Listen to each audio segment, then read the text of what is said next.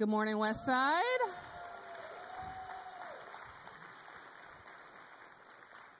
How are you guys today? Y'all made it? Yeah. Did anybody else think during the child dedication, arranged marriage? You guys have such cute kids. That would be a great marriage one day. You know, just to put that thought out there. Hey, my name is Becca Alvord. If I have not met you, I just very quickly before we get started, I just want to honor your guys as pastors. Pastor Casey and Cassidy, you guys have been so life-giving to me over the years. If you guys do not have a church home, you're just checking this place out today. I just want to affirm to you guys, this is an awesome place to plug in, to make your church home. You guys will be under godly leadership. You guys will be under life-giving leadership. Can you guys give up a round of applause for your leadership here? Thank you for being life-giving to me too. You guys have been amazing. I love you guys a lot. Hey, I'm excited to share with you this morning. We are in week 3 of the series, He Shall Be Called, in this Advent series. We've been looking at different names of Jesus, which is very, very important. If you're new to this series, our main verse is going to be out of Isaiah 9. So if you have a Bible this morning, go ahead and turn to Isaiah 9 as we get started. If you do not have a Bible this morning, no problem. All of the scripture will be on either side of the screen, whichever one is closest for your viewing pleasure. Here's what we're talking about. We're talking about the Messiah, Jesus, the one that we get the chance to have hope in this season. He is the reason that we can have hope. Here's the series' big idea that you guys can write in. Jesus came so all people can call upon God and trust in Him. Jesus came so all people can call upon God and trust in Him. If you've been here for the last few weeks, you will recognize this passage that we're going to start out with. But if not, this passage in Isaiah 9 is what we've been looking at for the last few weeks. I'm going to read it to you guys just so everyone's on the same page this morning, starting in verse 2 of Isaiah 9. The people walking in darkness have seen a great light. On those living in the land of deep darkness, a light has dawned, in verse 6. For to us a child is born, to us a son is given, and the government will be on his shoulders. He will be called Wonderful Counselor, Mighty God, Everlasting Father, Prince of Peace. Of the greatness of his government and peace there will be no end. He will reign on David's throne and over his kingdom, establishing and upholding it with justice and righteousness from that time on and forever. Here's my favorite line. The zeal of the Lord Almighty will accomplish this. Today I get to talk about Jesus as the everlasting Father. When I first read this, I'll be honest with you, I was a little confused because as you read Jesus, everlasting Father, I'm like, wait a second. There already is a Father in heaven. And now we're saying Jesus is the everlasting Father and the Holy Spirit. What are we talking about here? Is Isaiah saying that Jesus is the Father? No. And is Isaiah saying that now there's like a duke it out fight in heaven where it's like Jesus is saying, no, I'm the Father. And the Father's like, no, I'm the Father. No, Jesus is like, no, I'm the Father. No. That's not what this is talking about. This context is not saying that Jesus is playing the role of the Heavenly Father. This context is saying, write this in, Jesus is not the Father, but he shares the same character as the Father. The Trinity has 3 distinct persons, the Father, the Son, and the Holy Spirit. They all have different roles and personalities, but they share the same character. Isaiah is saying that, yes, Jesus is the everlasting Father. That's not confusing the role of the Father, but they have the same character as the Father. Write this in. Jesus is the perfect reflection of the Father in heaven. John 14:9 says, anyone who has seen me has seen the Father. So Jesus is not the Father, but he's the reflection of the Father. Then in John 14:10, it says, don't you believe that I, Jesus, am in the Father, and the Father is in me? The words I speak are not my own, but my Father who lives in me and does his work through me. So Jesus is not the Father, but he has the same character as the Father. Jesus reflects the Father, but write this in, Jesus is in perfect unity with the Father in heaven. So in this series, we're talking about all people can call upon God and trust in Him. We're highlighting the fact that Jesus not only came, which was the most selfless act, by the way, that anything could ever happen, but Jesus also came to show you an eternal life. And during the life of Jesus, He is also explaining the heart of the Father in heaven through Jesus. So Jesus' life on earth shows us the heart of the Father in heaven.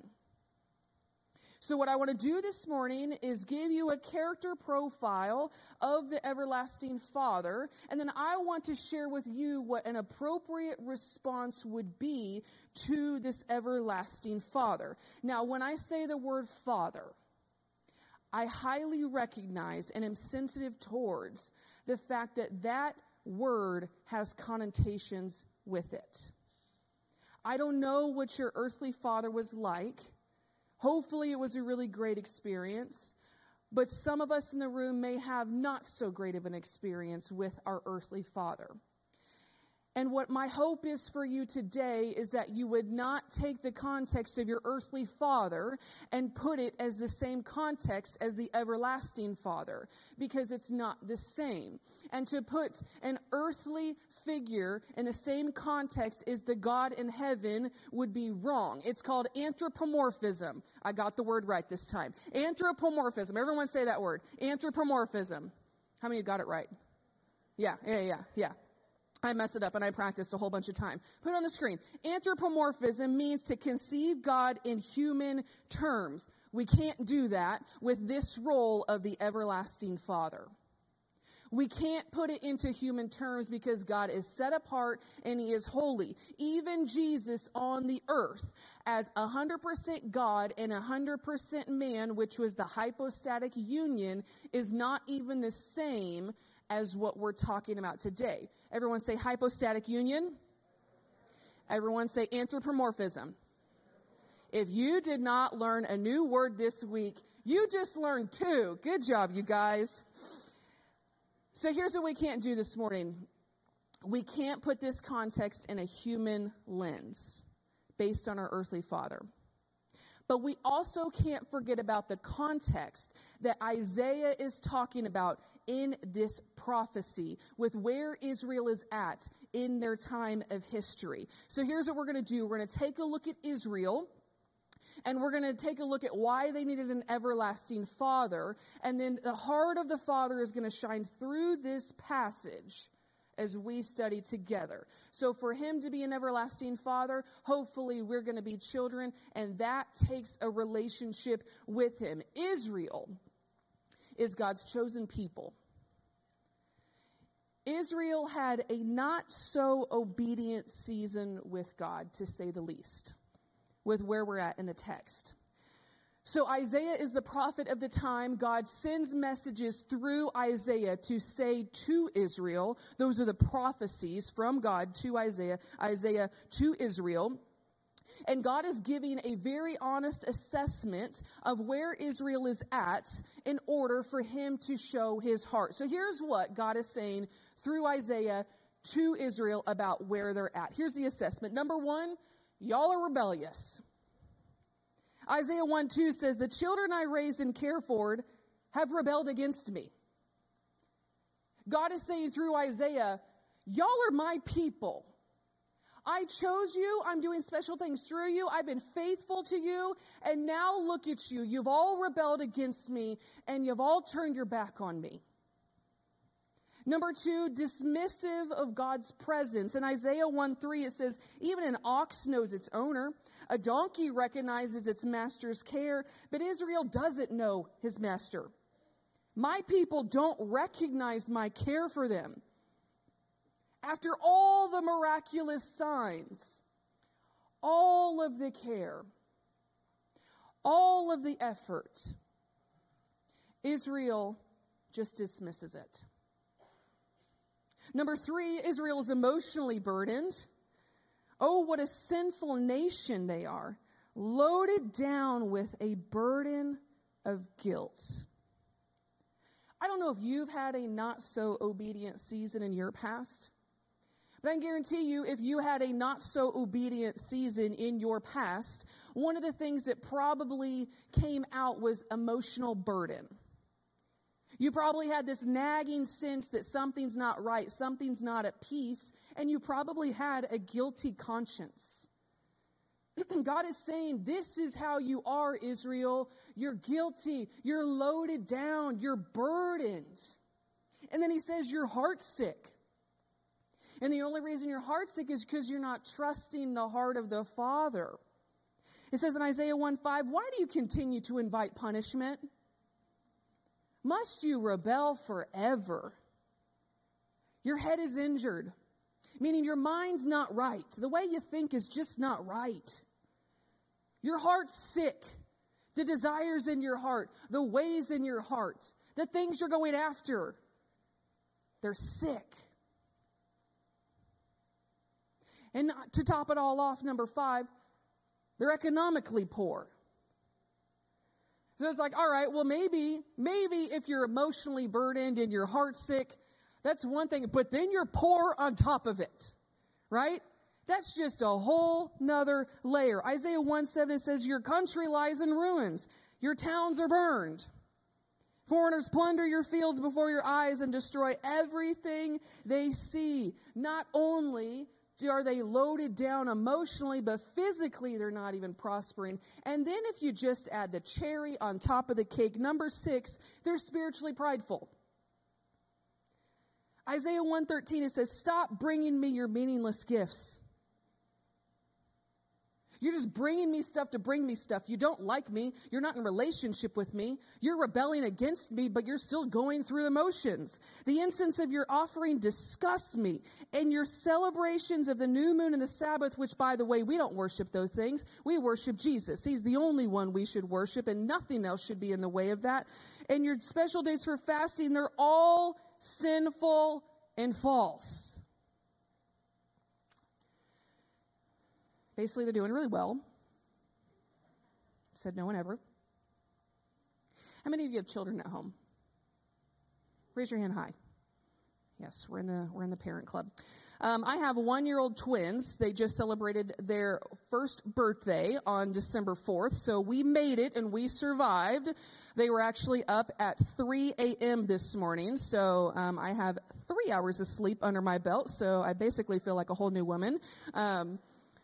If I had to describe the two boys, Jacob is my adventurer, and then Wesley is my playful little buddy. Everything is funny to Wesley. Everything is a challenge to overcome for Jacob. At any given moment in my household, I have to keep my eyes on Jacob. 15 seconds could mean disaster in my household. They're both walking, basically running. They will hit their head on everything. So when I do the dishes or whatever I try to do, Jacob will usually go missing. Within 15 seconds, he'll go missing. He'll just get up and he'll just go run somewhere. We don't have a big house, but here's the place and the adventure that he's into right now. The toilet seat. So if I don't see him for about 15 seconds, I know exactly where he is. He has entered the bathroom. He has lifted up the toilet seat, and he has entered his hand into the toilet, and he is swirling his hand as though he is in a mini bathtub. I will go over to the door, and I will look at him, and I will say, Jacob, no. Stop. To then, Jacob will stop. Shake his head no, because he does know that word. Then he will smile, he will laugh, and then he will swirl his hands some more. To then I die inside a little bit, because in my head, from my perspective, I'm seeing this as a danger. The danger is he's swirling his hand in a whole bunch of germs, and all of you who are parents of about 1-year-olds will know, where does the hand go afterwards? It goes into the mouth. So now you are digesting toilet germs, which I don't know what's in there. And then on top of that, his arm is wet. He is splashing it all over him. So then I have to take him out, change his clothes. Now I'm getting toilet water on me, and now I have germs on me. Now, from my perspective, this is a disaster. From Jacob's perspective, he's having the time of his life. I know the consequences of swirling your hand in a toilet bowl. He does not. And just like Jacob, Israel knows the word no. And God is having a moment where he's standing at the door. Israel has their hand in the toilet bowl, swirling around in their own filth and brokenness and sin. And he's saying, stop. And what does Israel do? No. I don't know if they smile, but then they go in another cycle of sin. Isaiah 1:16 and 18, I feel like God finally has this moment with Israel, his kids. And he says this, wash yourselves and be clean. Get your sins out of my sight. Give up your evil ways. Listen to this line. Come now, let's settle this, says the Lord. You want to know how the Lord wants to settle that long list of assessment with Israel? Do you want to know how the Lord wants to settle maybe your long list of assessment? He's going to settle it with Jesus. And before you guys think that the hammer is coming down on you today, let me read what settling it with Jesus means. In Isaiah 1:18, it says, though your sins are like scarlet, I will make them as white as snow. Though they're red like crimson, I will make them white as wool. He's not here to beat you up today. He's here to invite you into a place of wholeness. Write this in. Jesus settles our brokenness with his sacrifice, so we have the chance to become children of God. God is prophesying through Isaiah and saying, hey guys, I know you're in a bad spot. You're not so obedient season. Help is on the way. The Messiah is on the way. You do have hope. Jesus' fourfold name in this Advent season out of Isaiah 9, the wonderful counselor, the mighty God, the everlasting Father, the Prince of Peace. Let me just tell you right now, Israel needed every single bit of that fourfold name. And just so you know, I need that and you need that today. We need to look to the Father for our counsel. We need to have a God that's mightier than us to take care of our brokenness. We need to have an everlasting Father who will lead us. And we need for the love of God to have some peace. Just in case you think you don't need this Jesus, whatever your brokenness is, if you could have fixed it yourself, you would have already fixed it. So if you're in the room today with brokenness, and I am too, just so you know, you have an everlasting Father who wants to settle it.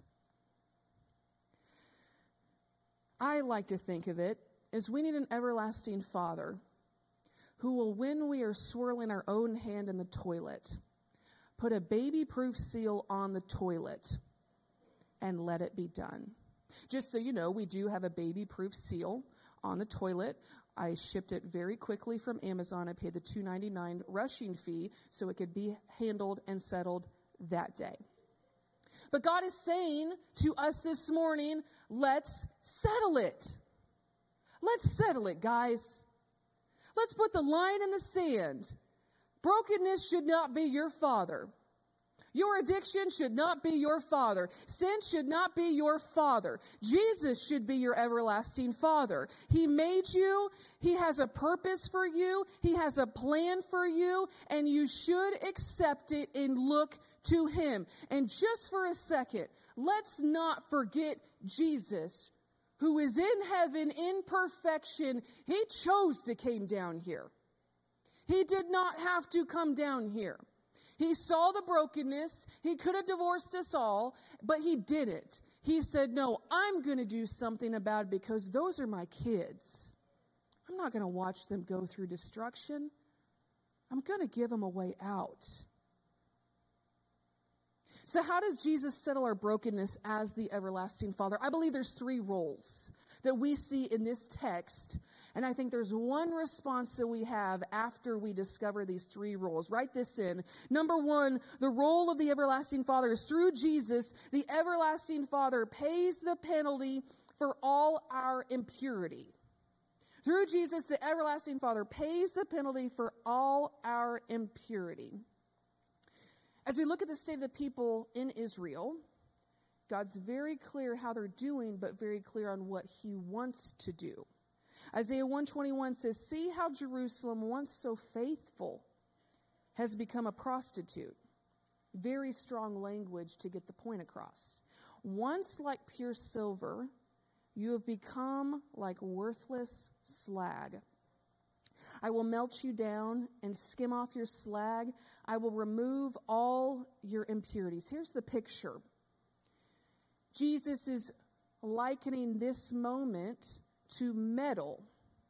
Once metal is burned down with fire, it will become like a liquid. Once it becomes liquid form, the impurities of the metal rise up to the top. What God is saying is that just like metal will be burned down, Jesus, when you give your life to him, will all be under his fire in his presence. And the more time we spend with Jesus, the more our impurities come up to the surface. And what does the Father do? He skims it off. Skims it off. More time with God, more impurities come off. He skims it off. Here's what this looks like practically. As you guys are reading Scripture, there is no way that as you read about the heart of God, the Word of God, the ways of God, as you come into contact with ways that your life doesn't look like the Word of God, all of a sudden impurities will come to the top. They will be exposed. And what the Holy Spirit will do, and the everlasting Father will do, is he'll skim it off. As you're in spiritual community with your small group, with your A2 community, all of those things, your community should be spurring you on, sharpening each other. And as your A2 community points out things and encourages you and it holds you accountable, things will come to the top. And then through that community, God will skim it off the top. And then there's just prayer. Once you just dedicate yourself to prayer, you just say, hey, God, it's you and me right now. I'm going to go into my prayer closet. And then I'm just going to give myself to you. And under the fire of the Holy Spirit, in his presence, he will just start to transform you. And things will come up to the surface, and he'll supernaturally skim it off. The reason that happens is because of salvation. Just to be very clear in the room, if you do not have salvation, you don't have the skim it off process started yet. You have to give your life to Jesus, and then he starts the process of refining you. And then at the end of the day, the person working with that metal, as the liquid becomes clear, the person working with the metal can actually see their reflection in the metal. And the more impurities that come up to the surface and skimmed off, you will start to look like Jesus. Imagine the everlasting Father skimming it off, and then once he looks down at you, he sees himself back. That's the role of the everlasting Father. Number 2, the everlasting Father revives my spirit through repentance. If repentance has been a negative thing to you, let me tell you, revival is on the other side of repentance. Here's what it says. Isaiah 1:27 through 28. Zion will be restored by justice. Those who repent will be revived by righteousness. But rebels and sinners will be completely destroyed, and those who desert the Lord will be consumed. Not to anthropomorphize, but just imagine the Father putting his foot down and saying, let's settle it. Y'all have gone far enough in this little path. So we need to make a decision. We're either going to start the repentance route, or destruction is going to start coming along with you. You can't go on this same path and expect blessing. But I'm going to open up the door and give you a chance to repent. And here's what this looks like. The Father says, hey, that's not my way and that's not my will. At that point, you have free will to choose. I am going to follow God's way, or I am going to go on my own way. Your own way will lead to destruction every single time. You were made by God. You were made for God. If you're not doing what God wants you to do, you are not doing the right lifestyle. So when you come into contact, which, by the way, everyone's going to come into contact with a point where they need to repent. Here's what you do. You're going down the wrong way, right? God says, no. At that point, you have the opportunity to repent, which means to turn around 180 and walk in the other direction. As you're walking in the other direction, who are you walking to? Jesus. And as you walk towards Jesus in his ways, with his word, with his Holy Spirit, the only outcome that you will have is revival. You will not be able to walk this way and hit revival because this is not God's way. So when you hit the wrong way, you turn around and you go the right way. And as you go the right way, you will have the Holy Spirit light up your spirit and light up your life. And that's what revival looks like. It's a work of God. But God's saying if you choose repentance, you're going to get revival. But if you don't, rebels and sinners will be completely destroyed. Those who desert the Lord will be consumed with their own sin. The choice is yours. Number 3, the everlasting Father leads me to freedom and rest. Don't we all need that? Here's what it looks like. Isaiah 9:6. For a child is born to us. A son is given to us. The government will rest on my shoulders? No. The government will rest on, fill in the blank with me, his shoulders. His shoulders. Once you give your life to Jesus, you are now a part of a different kingdom, a different government, a different way. The best news about that new kingdom, the new government, is it's ran by Jesus and not you. Which means the pressure's off. You don't have to figure it out. You don't have to grind it out. You don't have to strive it out. You can rest. Knowing that he's your everlasting Father, you are his child, and he will take care of you. For me, I feel like I have an issue of control, right? Once the twins came, my whole world was rocked. I went from 0 to 2, and I had no idea. Most days, my emotionally unhealthy days, came from me putting everything on my shoulders. Thinking that it was up to me. Thinking that I was the one that was going to be able to figure it out. Thinking that if I don't do it perfectly, then the whole system is going to crumble. No. We rely on Jesus and what he accomplishes, not what we can accomplish. And when we realize, as Christians, we get to be a part of this new kingdom. And that new kingdom is not ran by us, but it is ran by a everlasting Father who is perfect, and his heart towards you is perfect and loving. That should put your spirit in a place of freedom and rest. The word that sticks out to me is given. A son is given to us. In this Advent season, do you see Jesus as the eternal Father given to you? Do you see Jesus and his leadership over your life given to you? Is that a gift to you? There's so many roles of Jesus as the eternal Father. But I just want to remind you guys of this. the everlasting Father, the Father in heaven, he loves you. He did not have to do any of this, but he loves you. He chose to. In the midst of your brokenness, in the midst of your pain, in the midst of your rebellion, in the midst of emotional burden, in the midst of any brokenness that you can think of, I don't know what yours is, I know what mine is. The everlasting Father, Jesus, the Messiah, comes, shows up on the scene, and he's, let's settle it. Let's settle it. And he's not doing like, let's settle this. You're in trouble. No. He's saying, come on, let's settle it.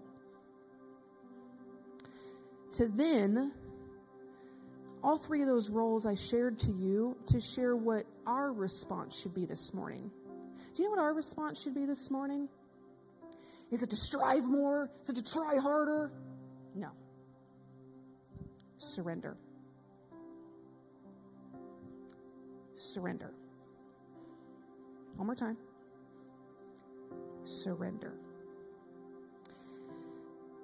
You can trust the heart of the Father today. It's really good. It's for you. Write this in. Jesus reveals to us that we can trust our Heavenly Father by surrendering to Him. Want to know what your response is today? What it should be when you hear about this everlasting Father? Surrender. Just to be very clear on what I mean about surrender, it means repentance. There's a way you're going and striving in the opposite direction of God and His ways for your life specifically. Turn around. Go the other direction. Surrender looks like faithfulness.